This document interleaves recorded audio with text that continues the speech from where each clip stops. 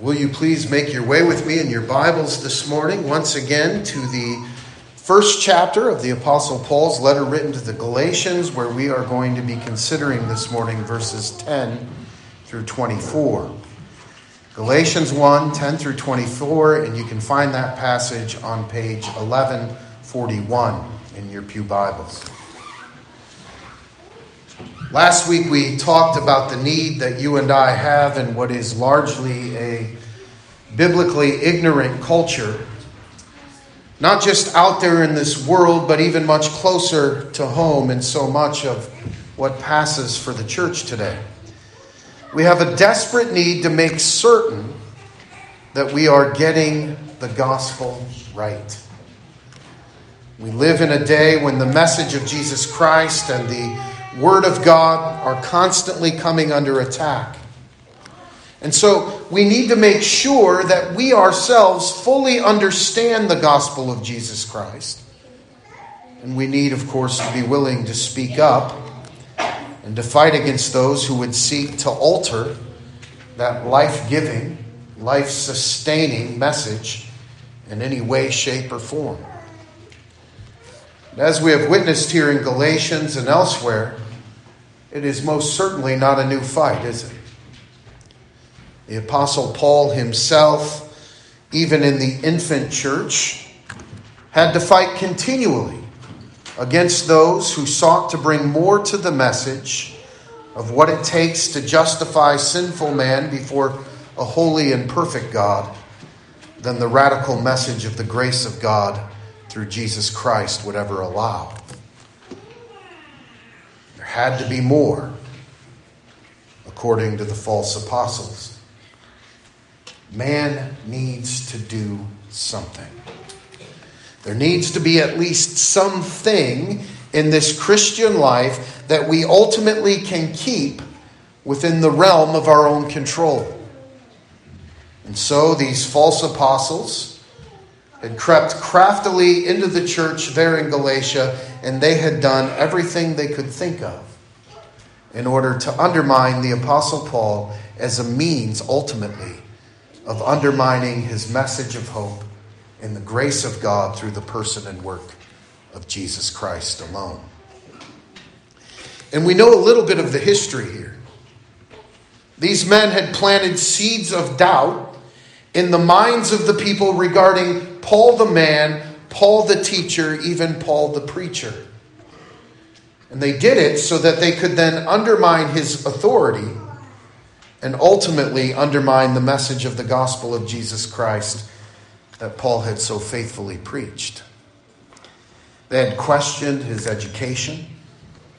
They had questioned the authority of those who had taught him.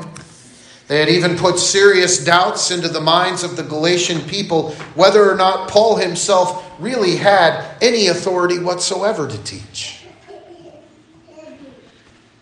But as we have witnessed here, Paul refuses to simply be brushed aside so that other wicked men could come in and seriously pervert the wonderful gospel of the Lord Jesus Christ. And so it's here that Paul digs in and he fires back. I mentioned to you last week that Paul's love for the people certainly compelled him to do so. And I want to say that's absolutely true. We can see his clear, manifest love for these people throughout the entirety of this letter. But I also want to say there's much more compelling Paul than just that. And beloved, the source that drives Paul to defend, to rebuke, to correct is Paul's clear love and appreciation for the pure gospel message itself. And I think we need to see that. Paul is a man who is passionate about the gospel of Jesus Christ. And he is so for the same reason, really, that all of us as Christians everywhere should be. What is that reason? Why the passion? Well, Paul himself has peered into the eyes of the holy law of God. And through the work of the Holy Spirit upon his own cold, dead heart, he has witnessed firsthand the depths of his own depravity. He knows how low he truly is when no one else is watching him. He has also, through the illumination of his understanding by that gracious work of the Holy Spirit of God, saw very clearly the mercy and the grace that are being extended to him, a filthy, wretched sinner, through the blood, death, and resurrection of Jesus Christ, the righteous one. And beloved, you have to see that about Paul. This message is for the Apostle Paul, and indeed is for all of us who have glimpsed the depths of our own sin, truly a message of hope.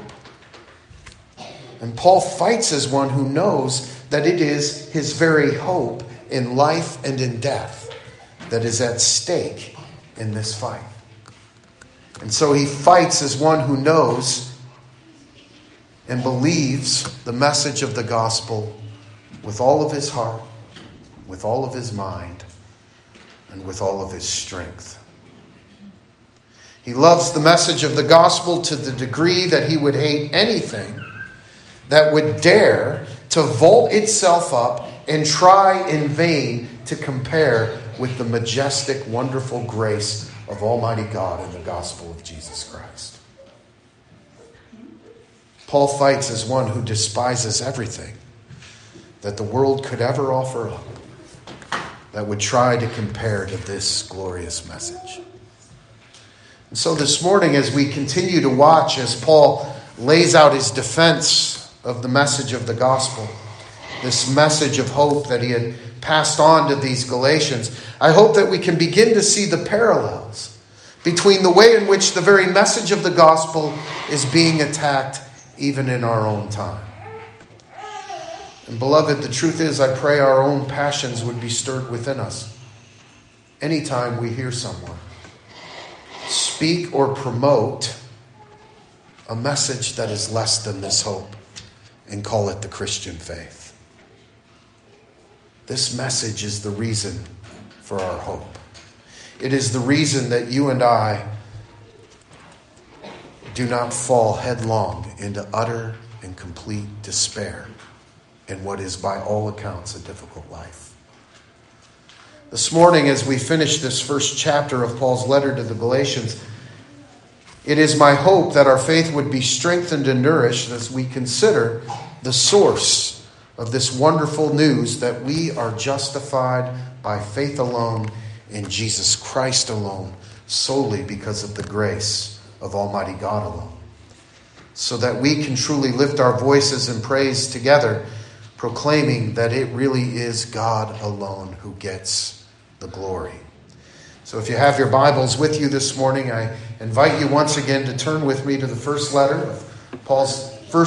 chapter of Paul's letter to the Galatians and follow along as I read verses 10 through the end of the chapter, verse 24. Hear now the word of the Lord. Paul says this: "For do I now persuade men or God? Or do I seek to please men? For if I still pleased men, I would not be a bondservant of Christ. But I make known to you, brethren, that the gospel which was preached by me is not according to man. For I neither received it from man, nor was I taught it, but it came through the revelation of Jesus Christ. For you have heard of my former conduct in Judaism, how I persecuted the church of God beyond measure and tried to destroy it. And I advanced in Judaism beyond many of my contemporaries in my own nation, being more exceedingly zealous for the traditions of my fathers.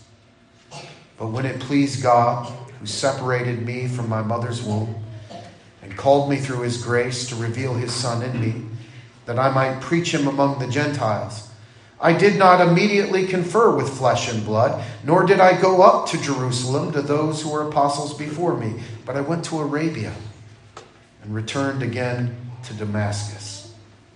Then, after 3 years, I went up to Jerusalem to see Peter and remained with him 15 days. But I saw none of the other apostles except James, the Lord's brother. Now concerning the things which I write to you, indeed before God I do not lie. Afterward I went into the regions of Syria and Cilicia, and I was unknown by face to the churches of Judea which were in Christ. But they were hearing only, he who formerly persecuted us now preaches the faith which he once tried to destroy. And they glorified God in me. This is the word of our Lord, and may he always bless the reading of it. Let's pray. Heavenly Father, again, we're grateful for the opportunity and the privilege that we have to come to your word this morning. We pray that you would clear our hearts and our minds of the many things that distract us, that you would fill us with your Spirit so that hearing your word, we might be transformed by that word to live more and more for your glory. And we ask it in Jesus' name. Amen. Paul, having just made the point that we looked at together last week, that if anyone should come in and teach another gospel other than what he had already pointed them towards, namely that faith alone in Jesus Christ alone, solely by the grace of Almighty God alone, will justify sinful man before a perfect and holy God. If anyone preaches anything other than that, that they should be accursed. He now moves towards his own life as yet further proof for the Galatians of the absolute truth and the validity of his message. And he says to them in verse 10, "For do I now persuade men or God? For if I still pleased men, I would not be a bondservant of Christ."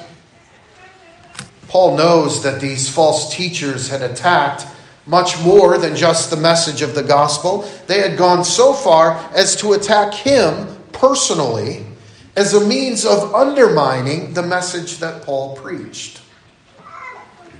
They had questioned how it was that he could think so little of the law as to not require something so fundamental, so foundational to the faith of their fathers as circumcision. Or even something so familiar as adherence and obedience to even the dietary laws of their ancient faith. And they really were accusing Paul here, and we need to see this because there's certainly some irony here. They were accusing Paul of being the one who had sort of snuck in or crept into the church and preached an easy gospel.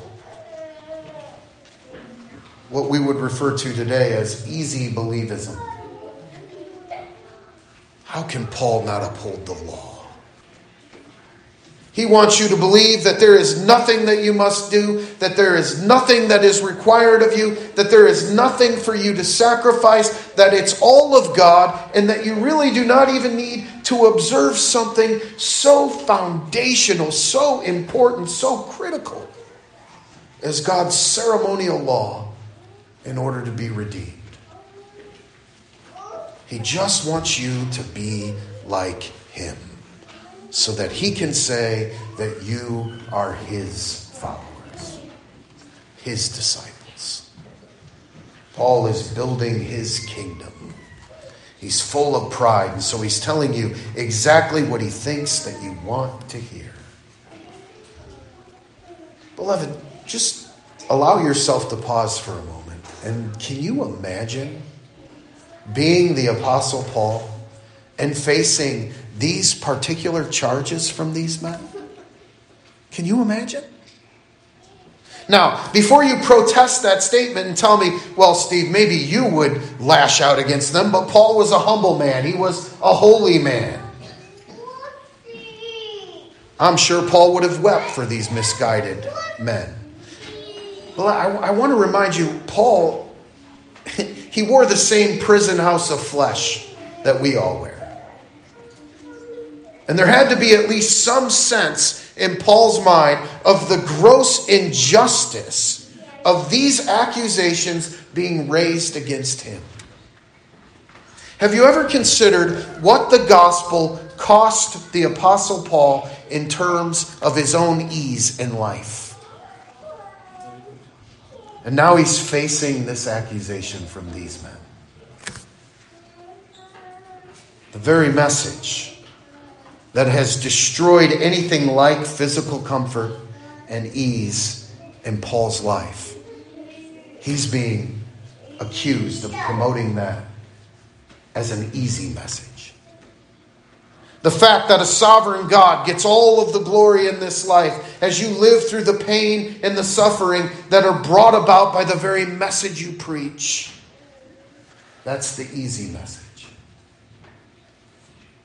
You can imagine that had to have been an extremely difficult accusation for Paul to face. And he says in return, are you really going to try and make the case that my life has been about ease so that I could gain the approval of men? And you understand what he's saying here. He's saying, look, if I pleased men, if that was my goal in life, to please people, I can assure you I would have never become a bondservant of Christ. Because that's not how you please men. Pleasing man is easy. The fact that these men are reacting this way towards me should tell you exactly where I stand. Paul says they hate me. The message is wonderful. It's desperately needed. It's water to a dry and thirsty soul. It is life and joy and peace. However, it is anything but easy. And my life, Paul says, is a testimony to that fact. This message, though it glorifies God, it strips man of having any boast at all in this life before God.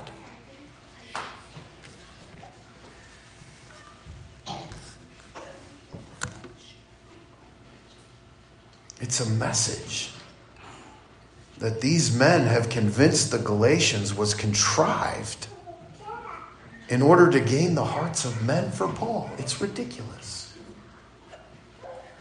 And so Paul says, is this really what you believe? Look at what he says. But I make known to you, brethren, that the gospel which was preached by me is not according to man. For I neither received it from man, nor was I taught it, but it came through the revelation of Jesus Christ. Paul again must defend himself against more of these false apostles' claims. And trying to discredit him, trying to strip him of any authority, these wicked men had said that Paul was in fact rebelling against the actual eyewitness apostles in Jerusalem. That's what they're proclaiming. That though they had supposedly taught him the gospel, though they had supposedly given him the authority to preach the gospel, that he was actually standing in rebellion against that authority. And Paul reminds the Galatians that he received this message not from the mouth of any man.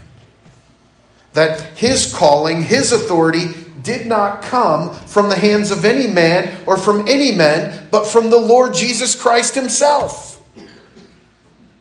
And the apostles, in confirming Paul's ministry, when they confirmed his ministry, they were simply confirming what God had already done. The supernatural work of God allowed for Jesus Christ to be revealed to the eyes of Saul of Tarsus.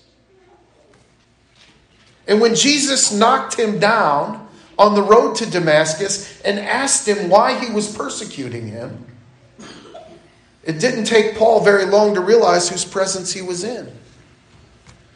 And Paul began to open his mouth right away with all the yes lords. His eyes were immediately open to the fact that this was God. And Paul said, what is it that you want me to do? Paul's authority may have been acknowledged by men, but it came from God himself. And Paul calls on the Galatians to remember the facts about his call against these accusations that were being brought before them concerning him.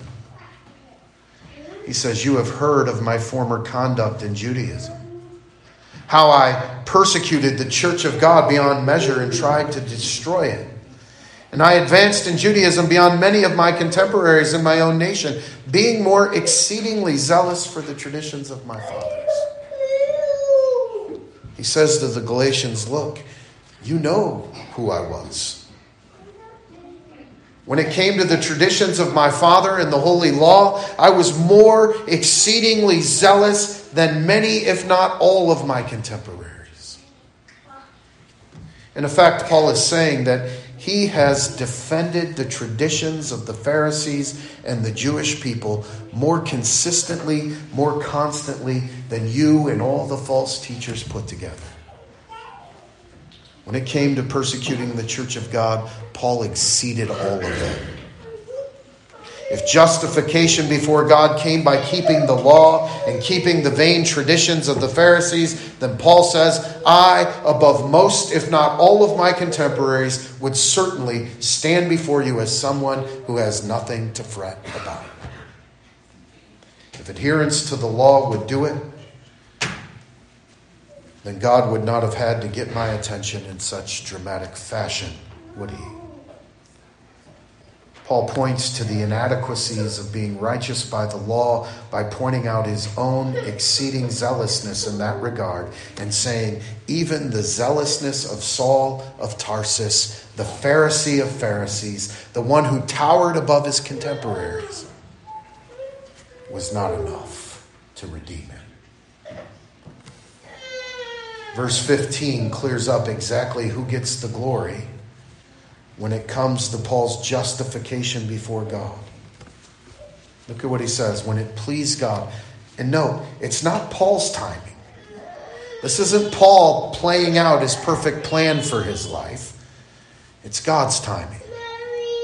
He says, when it pleased God who separated me from my mother's womb and called me through his grace to reveal his Son in me, that I might preach him among the Gentiles.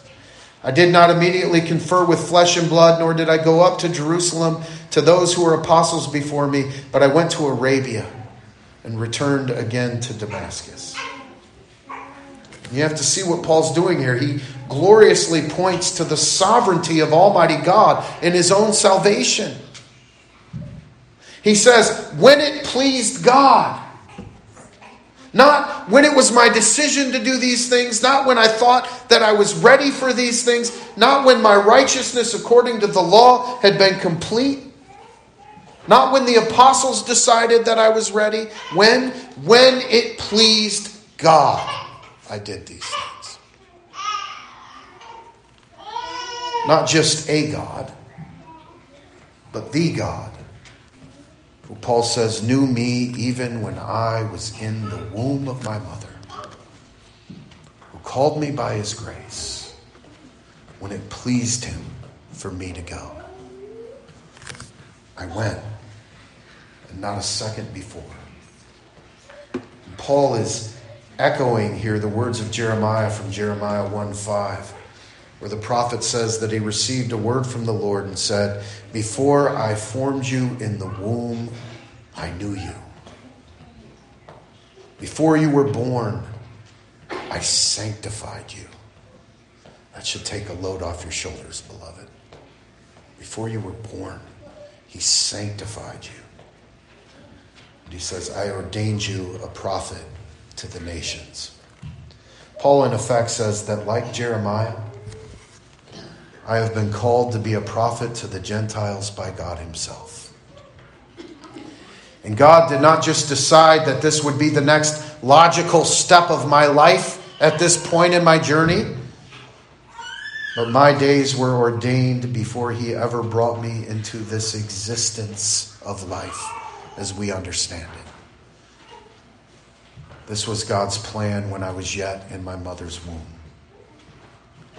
And the grace of God through his calling me by his grace was present then before I ever brought a single breath into my lungs. It was there. Brothers and sisters in Christ, I have to pause here and ask you this morning, is your God this big? This overall, this so far above you? This provident, sovereign,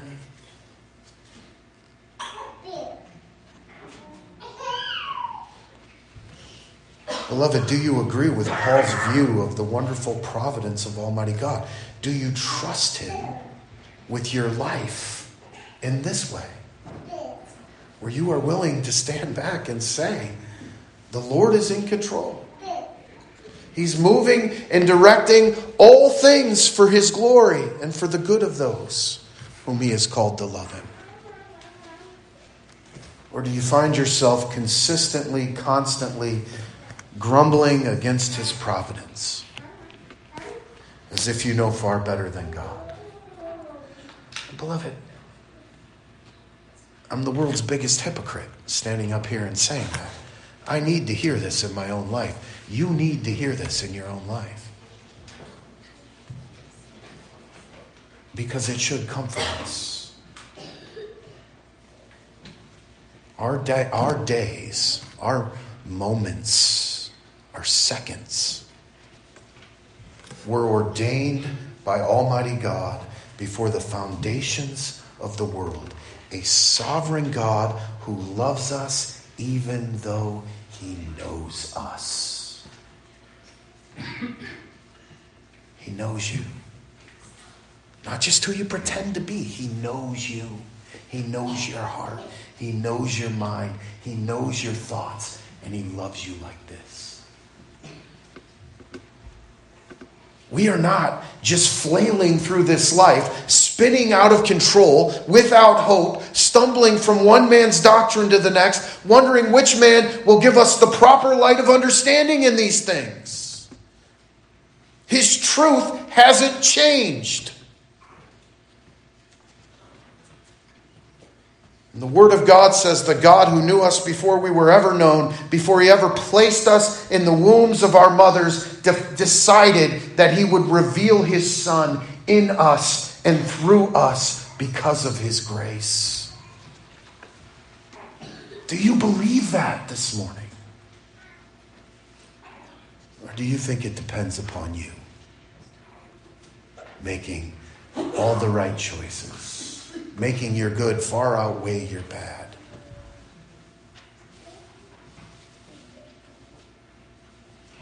This is the God that we worship every Lord's Day. This is the reason that a man like Isaac Watts would call the grace of God amazing. The same God who created the universe and everything within it, this creation that contains such depth that we cannot even begin to fully grasp it all. He knows us. He knew us before we were ever known.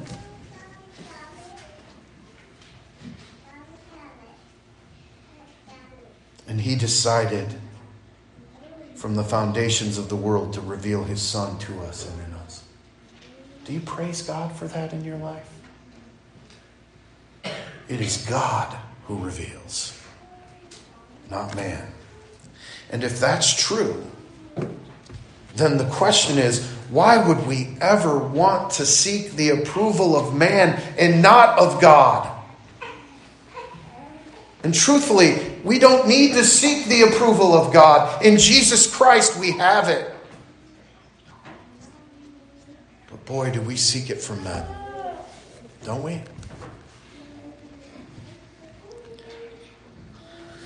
God promises us that we have his approval in Jesus Christ. It was this God that called Paul to preach the truth of the gospel to these Galatians and not man. Let no man question his authority, because the truth of the gospel of Jesus Christ was revealed to him by the Lord Jesus Christ himself. God revealed Jesus to Paul. And he did not need to go and be taught the gospel by the apostles in Jerusalem. It was God who opened Paul's eyes. And once the Holy Spirit of God opened the eyes of Paul to the glorious Christ, Paul needed no convincing from any man. Quite contrary to the accusations made here by these false apostles that Paul was rebelling from the teaching he had received from the other apostles in Jerusalem, Paul says in verse 18, that he did not even go to Jerusalem for 3 years after his experience on the Damascus Road. And he only went 3 years later when he saw Peter and James only and stayed with them for 15 days before embarking on his ministry. Point by point, Paul throws down the slanders that had been leveled against him by these wolves among the sheep by pointing to the facts surrounding him and his calling to be a minister of God's word. And his attack is detailed. And he hits every point home because, as I've mentioned many times now, Paul knows exactly what is at stake in this argument. He was a man that knew the gospel of Jesus Christ. He knew what it was. He knew it was the pearl of great price and it was the field of great value. Once a man heard it in all of its glorious truth, once a man's eyes were opened to that truth by the power of the Spirit of God, that man would gladly sell everything just to get it. In fact, once a person is truly eyes that see and ears that hear, Paul knows that they would be given their very lives for it, to have it. Defending it was not something that required any deliberation for Paul. He goes on to point out in the closing verses of chapter 1 that though the churches of Judea did not know him by face, but had only heard of him who had so persecuted the church and tried so diligently to destroy it, when they just heard of him and what he was doing, they glorified God in him. They recognized it. And we ask, why is it that Paul needs to go into so much detail here about his own life? Why does Paul have to spend so much time talking about himself to these Galatians? And beloved, it's because Paul is aware of the damage that had been done through the lies of these false teachers. And by pointing out the real facts that surrounded him, Paul not only discredited these teachers, but he gave the very real hope to the Galatians that his own life was proof that his doctrine was true and could be trusted. Man did not open Paul's eyes to his sin and depravity, but the Word of God certainly did. Man did not convince Paul that there was indeed a way to justification before a perfect and holy God while in his depraved state, but Jesus Christ did. Paul did not need the teaching of the Pharisees to see that he was sinful and wicked. What Paul needed was a new set of eyes that comes only from an encounter with the Holy Spirit of God and his word. The gospel of Jesus Christ was precious to the Apostle Paul. And brothers and sisters in Christ, it should be no less precious to us. Is it precious to you? Perhaps you don't see the need for all of this clarity concerning something so foundation, if not even elementary, as the gospel. You're already growing tired of hearing again and again about the gospel of Jesus Christ, and in your mind you're sitting here this morning thinking, come on, Steve. We get it. Move on to some practical application for my life. Enough already with the gospel. We understand. We get it. It's not just us, right? This is the church today. We hear this all the time. Well, let me tell you why I do not think that I can ever stop talking about the gospel, and why I do not think that the church in general gets it. Because I've been to the Christian bookstores. Because I've listened to so much of what we are willing to call Christian radio. Because I've seen the televangelists. Because I've watched the so-called Christian publishing giants rake in staggering profits, peddling book after wretched book of another gospel altogether. Because I have witnessed even us good reformed folk getting busy, biting and devouring one another. And you know what it is that really bothers me? Do you know why it is that I feel like I won't stop? And you might be surprised. It's not so much the never-ending noise made by the charlatans and the pilferers of the church that bothers me. They're ridiculous to me. It's not that. It's the deafening silence of the church herself, and ever standing up and saying, this far and no farther. The gospel is at stake. We have let false teachers have the very best seats in the houses of God. We have let those who say that the plain message of the gospel is simply not quite enough to engage this culture that we live in have the front page. We have done nothing. In fact, the truth is, beloved, we have probably even been supported financially of this kind of thing. I know I've talked about it before, but there's an old episode of the White Horse Inn that haunts me, that I heard very early on and coming into Reformed theology. And the hosts of that show were walking around the National Christian Booksellers Convention in California. And they were asking people to explain just the basic message of the gospel of Jesus Christ. That was it. And time and time and time again, those answers came back in the form of every form imaginable, except the gospel, not the truth. They didn't know. Only one person in the hundreds of people that they talked to was actually able to articulate the gospel of Jesus Christ. Do you hear that? It should bring us all to the verge of tears. We've banked our life on this. These are the people calling themselves the Church of Jesus Christ, and their answers to the question of questions has little, if anything at all, to do with the Lord Jesus Christ needing to come and die because we are sinners. And everything to do with the power of self, and positive thinking and living and acting like Jesus. Beloved, that we would be like the Apostle Paul and fight for the pure teaching of justification by faith alone in Jesus Christ alone, solely because of the grace of Almighty God alone. Stop making Christianity all about your own personal spiritual odyssey. Stop looking for greener grass. God has placed you in the bride of Christ. Your brothers and sisters are covered in the same righteous blood as you. The things you have in common is that you are all sinners deserving of hell, and you all have the blood of Jesus Christ covering that sin, making you perfect for eternity. There's nothing to fight about.